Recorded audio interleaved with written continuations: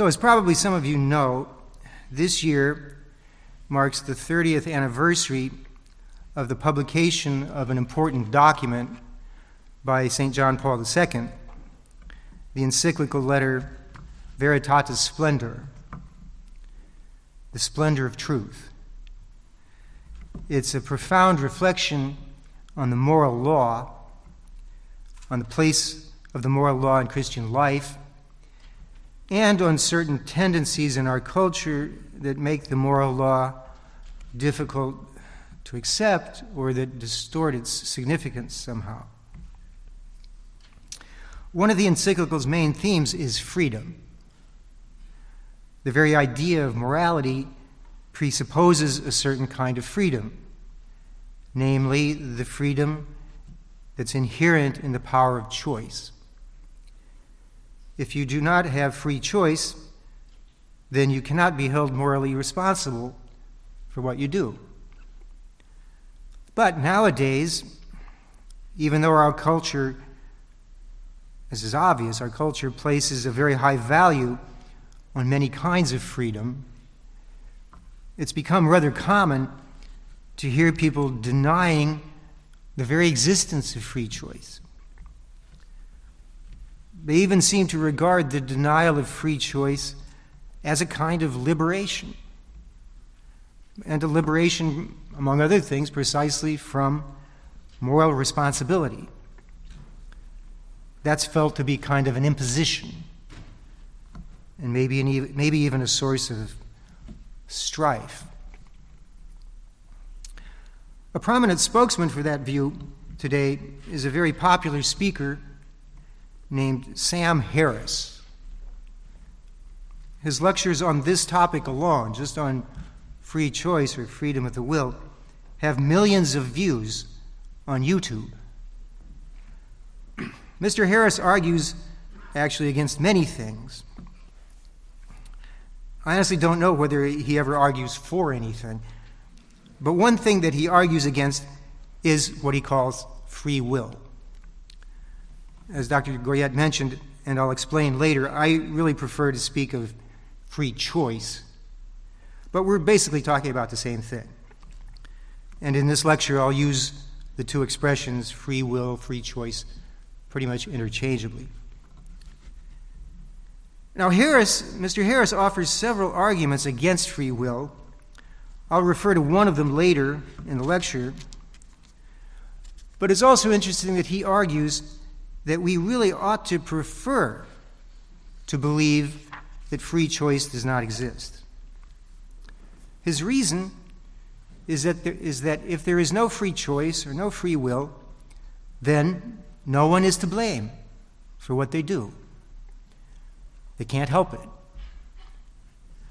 And this is comforting. Not only because then I cannot be blamed for what I do, but also kind of less egoistically, because I can't blame others either. They cannot help what they do. They have no choice. And if I cannot blame them, then I really can't be angry at them, or disappointed with them, or offended by them. Right? I can be more at peace with people, he says. So belief in free will leads to conflict, blaming people. Well, there may be some truth in that. But I would say two things. First, if it's true that without free will there's no blame, it's also true that there's no praise. To deny free will is to deny responsibility not only for bad things, but also for good things. If I cannot be angry with people, neither can I be grateful to them. If someone treats me well, it's not because they choose to do so, on his theory, but because they can't help it. In fact, if Aristotle is right, to deny free will is to deny the very possibility of true friendship between people. Because being a friend is a matter of choice, he says. The other thing I want to say is that it's a little bit curious of Mr. Harris to be trying to persuade us that it is better to believe that free will does not exist than to believe that it does. He is speaking as though we had some choice about what we believe. Okay? I think that we do, but this is not very consistent with what he's trying to persuade us of. In the very course of arguing against free will, he seems to be taking it for granted. Well, maybe he could answer that if he does go around saying these things, it's because he can't help it. He's not free to do otherwise. He has no choice. He could say that too.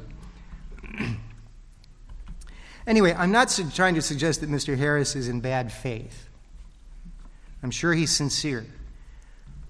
My point is rather that, as Etienne Gilson famously said, what philosophers know as men, they are liable to forget as philosophers. Or if they do not forget it, they get a little bit confused about it. I think free will in ordinary human life and human practice is perfectly obvious.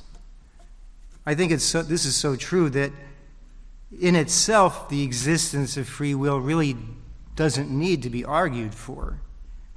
It's too evident, too inescapable to doubt in any really practical way. Every time we stop and deliberate about what we are going to do, we are exercising our free will. And we know that we are. We know that. At least that's how I see it. But this is not to say that there are not philosophical problems or questions about free will. There are many of them. I certainly cannot address all of them right here in this lecture. But I do think that a good number of them are the results of some confusion. They cast doubt on free will only because they assume one or more mistaken conceptions of it. And this is why in the rest of my talk, I just want to do one thing. I just want to sketch a fairly precise, and I hope correct, concept of the freedom of the will. I think that if people had the right concept of it, they would be far less likely to deny it. So my presentation has two main parts. First, I'll go over a number of things, 5 things, that the freedom of the will is not. And then secondly, I'll try to convey what I think is sort of the positive core of the concept of free will.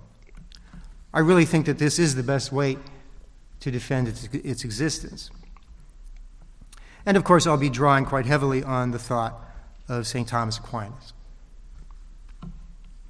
So first, some things that do not belong to St. Thomas's concept of free will or free choice. First, Thomas does not think that the will is free about absolutely everything. By the will I simply mean our capacity to want things that we think are good and to shun things that we think are bad. But there's at least one thing for Thomas that we simply must want. We can't help it. We are naturally determined to want it. And that is what he calls happiness. To be happy is to have the total good, to have literally what leaves nothing to be desired, to have it all. And we all want that. There's also something that we simply cannot want, something we necessarily shun, the contrary of happiness, which Thomas calls miseria, misery. Now you might say that, well, that's a certain limit, or that's a constraint on the freedom of the will. Would we not be even freer if we were not determined to want or to shun anything? Some people have held that. But not in Thomas's view. No, we wouldn't be freer. Because he sees the desire for happiness as the very motor of free will. It's what I would call the master desire. It's what gives us mastery over all of our other desires. The desire for the total good is what enables us to really kind of actively determine ourselves, decide for ourselves about any merely partial good. That's what the freedom of the will is about. We are free about partial goods, limited goods. Without that determination to happiness, to the total good, we would not be free because we would just be passive. We would be slaves, driven by the urges of the moment, the way the beasts are. Later on, I'll talk about how the process of self-determination works. So that's the first thing. The second thing that free will is not is a power to act at random or for no reason. Undoubtedly, we do a lot of things for no reason, sort of on the spur of the moment, just on a whim. And in some sense, we do those things freely because we're not determined to do them. But we don't really determine ourselves to do them either. We might be able to do so, but in many cases, we just sort of let ourselves be determined, let ourselves be guided by something else passively. Free will is something active. To have free will is to be, to some extent, one's own master, or to be in command. What does the activity of free will consist in? Well, first and foremost, it consists in the act that Thomas calls electio, or choice. What's a choice? He gives a very simple formula for what a choice is. I think it's very good. To choose is to take one thing, refusing another. To take one thing, refusing another. Later, I'll look more closely at that formula. But what I want to say right now is that choices, when we do that, when we take one thing in the face of another, instead of another, we have a reason for doing so. We take one thing and refuse another because the one seems better to us, somehow, than the other. And to make a choice means to use that reason, to use how it seems better as grounds for accepting it, for taking that thing and rejecting the other, for applying that reason to the matter that the choice is about. I'm stressing this because many times the question of free will nowadays is treated as if it were about a power of doing things for no reason. And the result, of treating it that way is if it turns out that the things that we really do for no reason can be explained without any special power of free will, then there seem to be no grounds for believing in free will. This is the conclusion that some people draw. In fact, one of the arguments against free will that Sam Harris sometimes invokes is along these lines. He cites a pretty famous experiment that was conducted in the 1980s by a scientist named Benjamin Libet. That experiment became famous because it seemed to offer sort of scientific proof that the things that we think we do freely are really determined by unconscious processes in our brains. I'm not going to go into the details of the experiment, however, because, as a matter of fact, in recent years, Harris doesn't seem to be aware of this, but in recent years, other scientists have come to realize that as evidence about free will, that experiment was poorly conceived. In fact, it took for granted at least part of the thing that it was trying to prove, that it claimed to show. It took for granted that the actions whose free performance were in question, it took for granted that those actions were caused by those brain processes. It just took that for granted. It never proved that. So that experiment has really been debunked as a scientific experiment. But that's not really what interests me about it. The interesting thing is that it really had nothing to do with free will in the first place. It was not really about free will. They thought it was. The actions that it focused on were things that people did precisely at random, for no reason. Things like bending a finger at irregular intervals, or pressing one button or another, or just any other sort of quite simple, quite meaningless bodily movements. Wiggle your foot now, or not. Of course, we can make choices about things like that, but usually we don't, right? Because they're too trivial. A scientist should know better than to look for free will in things like that. Now, it's because the will is not free about everything, that was my first point, and because sometimes people look for the freedom of the will outside the realm of choice in things we do for no reason, that I generally prefer to speak of free choice. That's the focus. Free choice, or maybe free decision, instead of free will. What really, I think, is really interesting is what freedom of choice amounts to, what that consists in. Now, a third point which is quite closely connected with the second one, is that acts of free choice are not uncaused acts. Just as they always have reasons, they always have causes, usually a number of causes. What's a cause of a thing? I should ask you that, but I won't. What's a cause? It's some other thing on which that thing somehow depends. It's kind of a general idea of cause. And a human choice depends on many things. For example, it depends on the chooser. If the chooser didn't exist, neither would the choice. Also, it depends on the chooser's desire for happiness.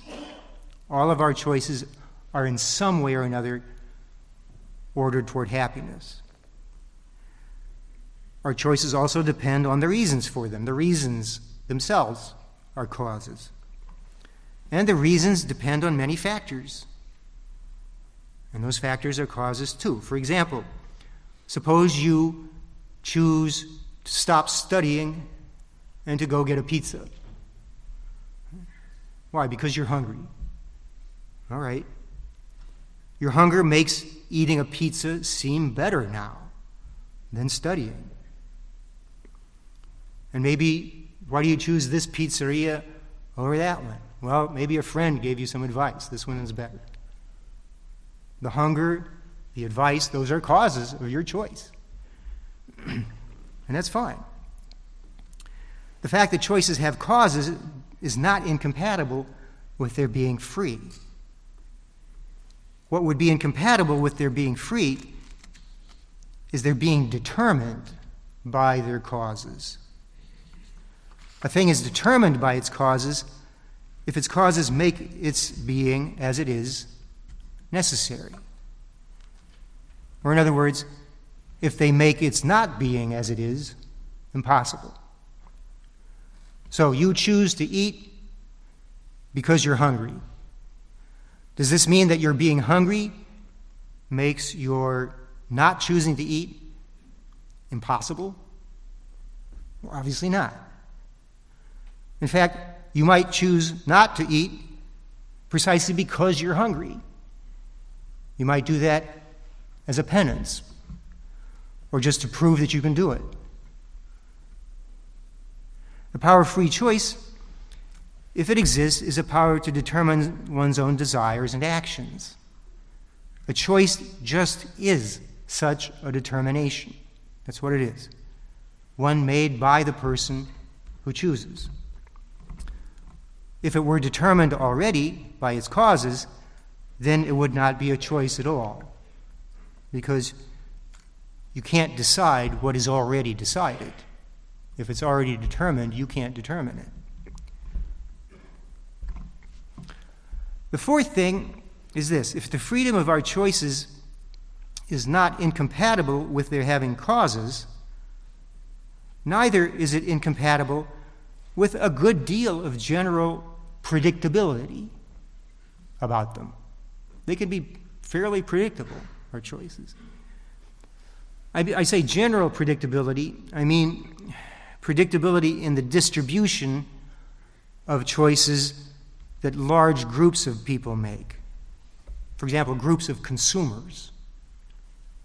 There are marketing forecasts made all the time, and they seem to be able to be fairly successful. How many people are going to buy the new iPhone? Well, we sort of know that. This sort of predictability is the result of two things. One is that many of the influences on our choices are themselves fairly predictable. The physical world, the human world, our own bodily and psychic makeup, they have a good deal of stability about them. St. Thomas even thought that astrology could be successful in predicting the natural temperaments of people born at different times of the year. He thought it could work. And that's because he thought that the movements of the heavenly bodies exercise considerable influence on our bodies, and because our bodily constitution has a lot to do with our temperament. Today we might say something else. We might say that our temperament is a matter of genetic endowment or climate or early upbringing or whatever. But Thomas also thought, and this is the more important thing, that people tend to make choices in accordance with their temperaments. For instance, irascible people who get angry easily, tend to choose things that satisfy their anger. That's kind of obvious. But Thomas insists that our temperaments do not determine our choices. It's possible to become conscious of one's temperament and to decide that it's better to resist it. So if I know that I'm irascible, I can say, well, wait a minute. Maybe I shouldn't get so angry all the time. Or maybe I shouldn't punch somebody every time I get angry. Whatever. There's a great story about Plato, but I'll leave that for later. As for astrology, Thomas himself says about astrology, he quotes the great ancient astronomer Ptolemy, "The wise man dominates the stars." So he's not determined by the stars either. He uses his reason. That's what Thomas means by the wise man, the man who follows his reason rather than merely physical urges.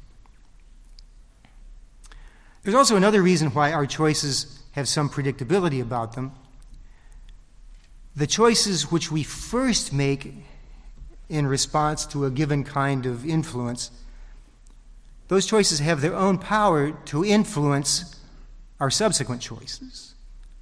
That is, our choices tend to create habits of choice. Good habits are called virtues, bad habits are called vices, and together those make up what is called a person's character. It's not easy to choose against one's character. That's not easy. But it's possible. Some people have done it. People have changed. Character does not determine choice either.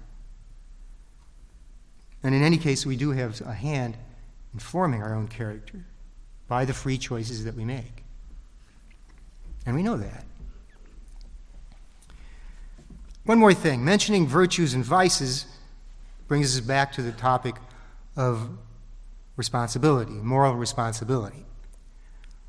Our power of free choice brings with it, the drama of good and evil, moral good and evil, right and wrong.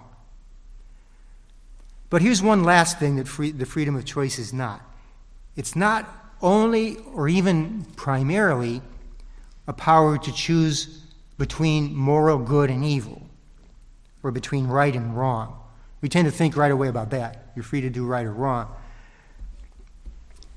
According to Thomas, the power to choose evil is not absolutely essential to free choice. We are able to do that, but it's not essential. In fact, it's an imperfection of the freedom of choice.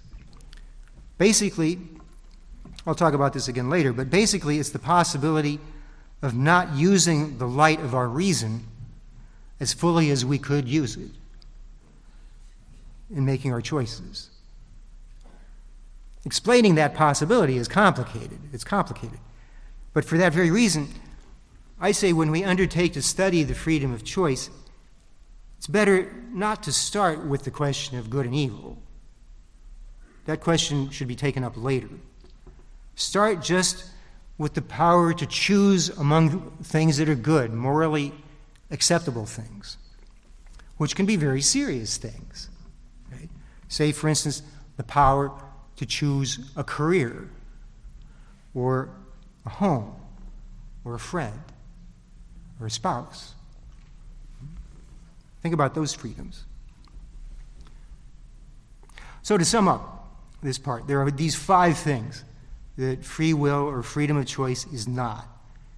It's not a power to choose absolutely anything. We can't choose misery. It's not a power to act at random or for no reason. It's not a power for uncaused acts. It is not incompatible with predictability. And it's not primarily or essentially a power to choose between good and evil, moral good and evil. Okay, so my second part, now the positive side, what freedom of choice is. Essentially, I've already said it, it's the power to determine our own desires. Excuse me. So now I'll try to sketch a positive account, that positive account. Earlier I mentioned that very simple formula of St. Thomas's of what a choice is, to take one thing, refusing another. So a choice is kind of a two-pronged act. Okay? It bears both on the thing that you take and on the thing, or maybe the things, that you refuse. So it's literally, it's a decision. You know, etymologically, a decision means a cutting off. You cut off one alternative and you take the other. Keep the other. So Thomas says that the will, being free, determines itself insofar as it adheres either to this or to that, having both in its power. So a choice is a self-determined act of the will, a self-determined desire, or if you like, a self-determined inclination towards something. What makes us capable of such an act? For St. Thomas, there are 2 things, 2 fundamental factors. One is the power to make comparisons. Before you make a choice, typically what we do, we engage in what he calls counsel or deliberation. We survey the field, we identify alternatives, we gather up the pros and the cons, and we compare them with each other. When we finally choose one, it's because of something about that one, again, that makes it seem better than the other or the others. That's our reason, again, for the choice. Again, we always choose for a reason. So one thing that's essential to free choice is the power to make comparisons. But that's not the only thing. It can't be. Because obviously, in the case of some comparisons, the result is kind of predetermined. So if you compare the numbers 3 and 6 as to size, well, there's not much doubt, is there? Right? Asking which one is bigger, 3 or 6? Well, there's only one answer. But when we deliberate about things, you don't deliberate about 3 and 6 in the abstract. Who deliberates about that? when we deliberate about things, we're not comparing them only as to their size. Size might be a factor. When we're making choices, we're comparing things not only as to size, if size is even a part of it, but as to their goodness, as to their desirability. We're asking which is better. We're looking at them from the point of view, when we're doing that, we're looking at them from the point of view of that master desire, the desire for happiness, which is just the desire for total good. That's what gives us a perspective over the whole sphere of the good, the whole range of the good. And that range is enormous. It's enormous. It's huge. It's much bigger than size. Size is only one feature of things. Goodness belongs to many, many different features of things. That's what Thomas says. He puts it this way. He says, bonum est multiplex. The good is manifold. It comes in many forms, we can say. Just a few examples. There's the goodness of a good deed. There's the goodness of good food. There's the goodness of good music.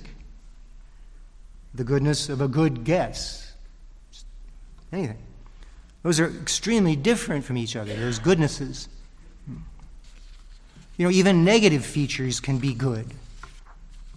So salt is good, but if your French fries are already salty, then not putting more salt is also good.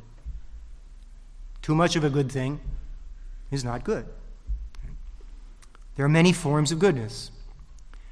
And moreover, the things we normally make choices about are particular concrete things, things that can be judged from many points of view or under many criteria of goodness, many forms of goodness. I'll give an example of that in a moment. What's this got to do with the freedom of choice? Well, it means that when you have alternatives, an alternative that seems better or that is better with respect to one form or one feature or one criterion can be worse with respect to another. In fact, it always will be. The only thing that is better in every respect is the total good, the perfect good, happiness. And we want that necessarily. But here's a simple example. Suppose I need a car. All right, I need a car. Here's a car. They show me a car. It's beautiful. It's just a glamorous car. And it's fast, and it's sleek. It's powerful. Actually, I rented a car to come here. They gave me a Mustang, a Ford Mustang. It's great. I never drove a Mustang before. It is pretty powerful. Okay? But, and this is also true of the Mustang, it's also expensive. Right? So they show me another car. It's economical, not nearly so expensive, but it's kind of clunky. So I could afford the glamorous car, but not easily. It would cost, it would hurt a little bit. And on the other hand, I could put up with my friends poking fun at me about the clunky car if I bought that one. They would laugh at me. I wouldn't like that either. I'm kind of touchy. Right? So it's not an easy choice. I'm both stingy and touchy. So see how character figures in. So now I might find the decision so hard that I just keep on deliberating. I got to show me another car. Right? But the result might be the same. It might be kind of, well, there's pros and cons on both sides. I don't really have to go on deliberating either. Deciding to go on deliberating is a matter of choice too. I could choose to make my choice now. Okay, I'm just going to take one of these. Which one? I don't need an absolute winner. What I know about the alternatives doesn't have to decide the question necessarily or absolutely. I need to make comparisons in order to make a choice, but they're kind of open-ended. They don't determine the choice. We tend to think there has to be something that determines it. There doesn't have to be. The choice itself is going to be the determination. It's going to be I who say, I'm going to take this car or that. Now, you could reply, if what I have before me are these two alternatives, a glamorous but expensive car, an economical but clunky car, then it boils down to a choice between glamour and economy. So don't I need to decide which of those values is more important to me? Well, yeah, in a way I do. And I might stop and deliberate about that. But again, there doesn't have to be an absolute winner. It's I who set my priorities. I decide which one is more important to me and which one is less important. Moreover, in order to choose between the cars, I don't really have to undertake a separate deliberation about those values, about glamour or economy. I can decide between them just by deciding between the cars, between the particular things that embody those values. Just by choosing between the cars, I will be giving priority to one or the other implicitly. And that's sufficient, that's fine. Now, you might say, well, in any case, don't I need another criterion, another value, standing above glamour and economy, under which to compare either those two values or the things that embody those values? No, I don't need another criterion. And this is a point that I think is often missed. I don't need another criterion. I already have all the criteria I need, because each of those two values, in this case, is a criterion by which I can compare it with the other one. In other words, I can just compare glamour and economy, and I can say, well, glamour is better than economy with respect to glamour. It's more glamorous. Right? That's kind of odd. And economy is also better than glamour with respect to economy. It's more economical. And that's all I need. I could use either criterion, either value to make my choice. So the point is that there doesn't have to be an absolute winner. Most of the time when we make our choices, there isn't one, and we don't need one. There's nothing that makes it simply necessary to choose this and impossible to choose the other. The way it's impossible for 3 to be greater than 6. That's not the way our choices are. I always have a reason.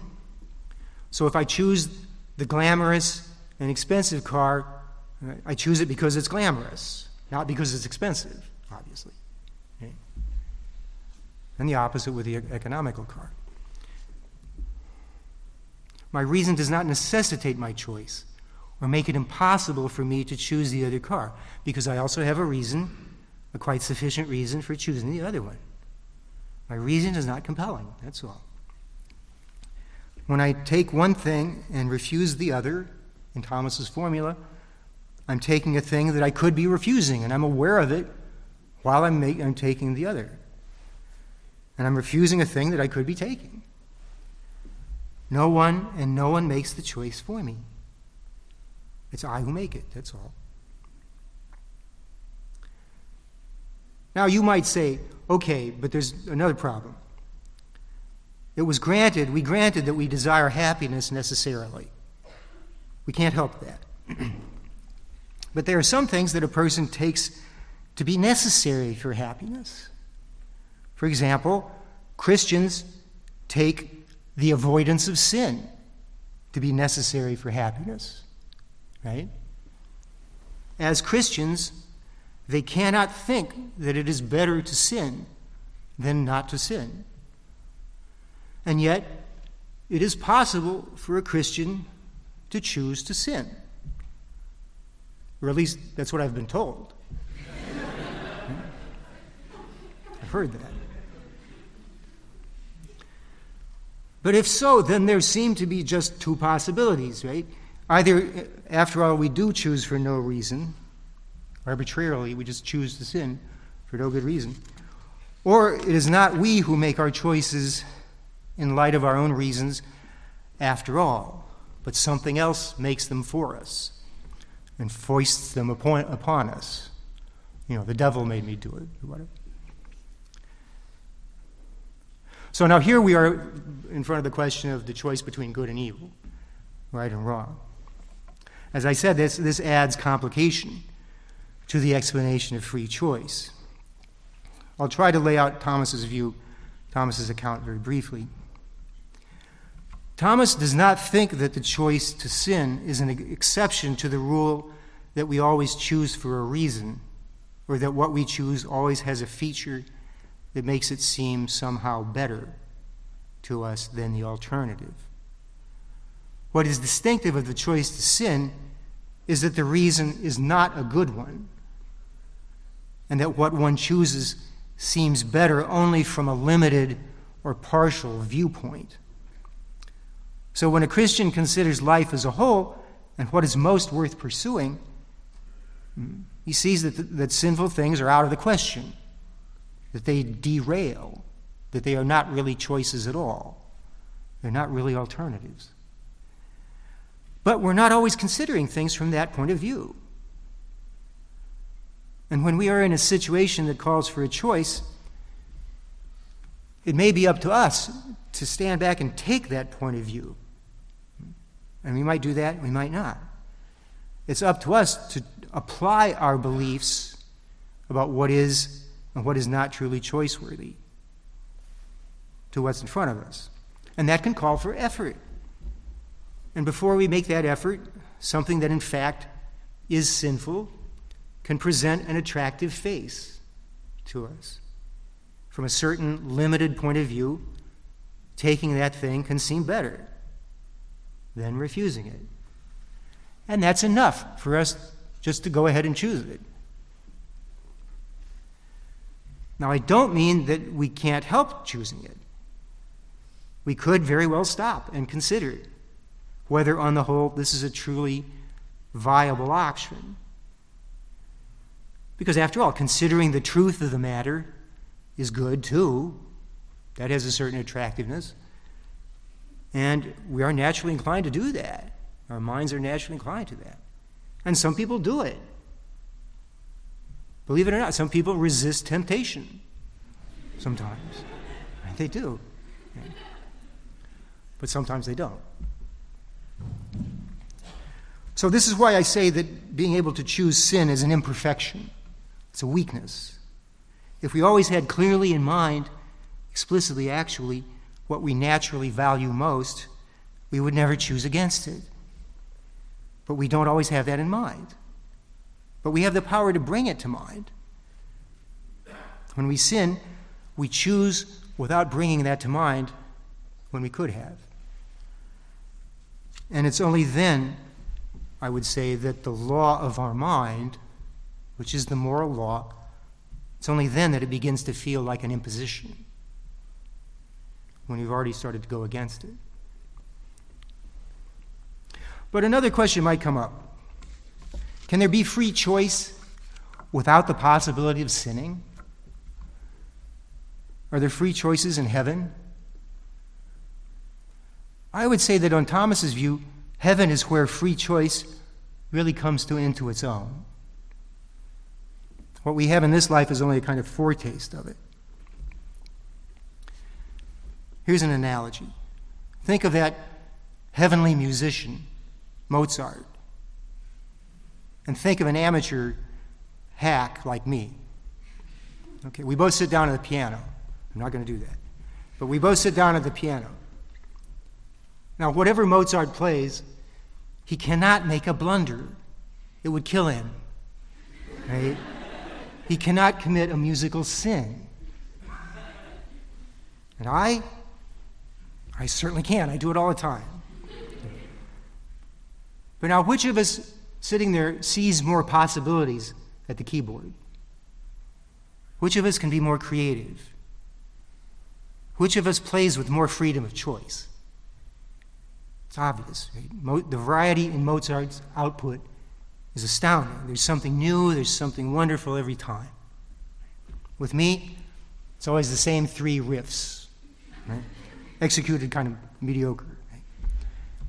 You know, for the most part, sin is boring. It's boring. It's almost always the same old stuff. I could go more into that, but I won't. I'm not gonna. The point is, one cannot sin in heaven because one sees God in his infinite goodness, and he is utterly irresistible. But one also sees an endless variety of ways of imitating his goodness. One stands before a myriad of amazing choices. And we here below, we cannot even imagine most of them. So, to sum up this second part, a choice is an act of taking one thing and refusing another. Its freedom depends upon two things: the multiformity of goodness and the power to make comparisons. But freedom to make bad choices also involves a third factor, which is not a power, but a weakness. Not always having actually in mind what we most deeply want. Without this factor, we would never do anything blameworthy, yet we would still have free choice. And so even Sam Harris might not mind it, for it would not be a source of conflict. Blame would not exist. We would all be friends. But let me conclude now briefly with one other thing without which the account of the freedom of choice would be incomplete. One other cause. In a sense, it's the primary cause. I've already alluded to it in mentioning heaven. There would be no freedom of choice if there were no God. Now, of course, the truth is if there were no God, there wouldn't be anything, right? Since all being is from him. Okay? But what I mean is our freedom of choice is from God in a special way. God causes some things, you know, by means of the action of secondary created agents, creatures.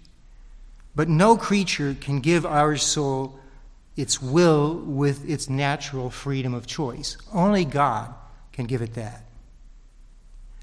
And this isn't so difficult to see if you simply remember one of the fundamental things that enables us to choose freely. I mean that master desire, the will's drive toward happiness. That drive has a kind of infinity about it. Of course, it doesn't have infinite power. If it did, then we would never fail to reach happiness. And it's not of infinite duration, at least in the past, because it began when we did. But precisely because it began, it needs to have had a cause. But again, it's a drive toward total good, infinite good, universal good, Thomas calls it. No finite good, no created good can fully satisfy it, nor can any created agent suffice to produce it. It must kind of well up in our soul, this desire, as a kind of overflow of that absolutely infinite act of will, which is God's own love for his goodness. That love is the cause of all creatures, but in a special way of the rational ones, his images. Thomas says, God moves man's will as the universal mover to the universal object of the will, which is the good. And without this universal motion, it's an interesting expression, isn't it? Universal motion, man cannot will anything. But then Thomas immediately adds, but man determines himself by his reason to will this or that, which is either truly good or a seeming good. And that's where the moral law comes in. Thomas calls it a kind of light, the splendid light of truth, showing us what is truly good. That's the moral law. Showing us what our happiness truly consists in and what any valid path toward it must look like. It's up to us, however, to open our eyes to that light. To be sure, in our fallen condition, we need the help of God's grace to do that, to open our eyes consistently to the light. But he offers us that grace, and using that grace is also something which is up to us.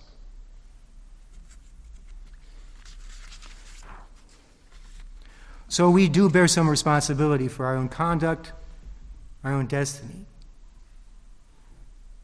Is this an imposition? I think we can say it's a great adventure. You should see it as an adventure. Let me just finish with some words from Veritatis Splendor. Human freedom belongs to us as creatures. It is a freedom which is given as a gift, one to be received like a seed and to be cultivated responsibly. It is an essential part of that creaturely image which is the basis of the dignity of the person. Within that freedom, there is an echo of the primordial vocation whereby the Creator calls man to the true good, and even more, through Christ's revelation, to become his friend and to share his own divine life. Thank you.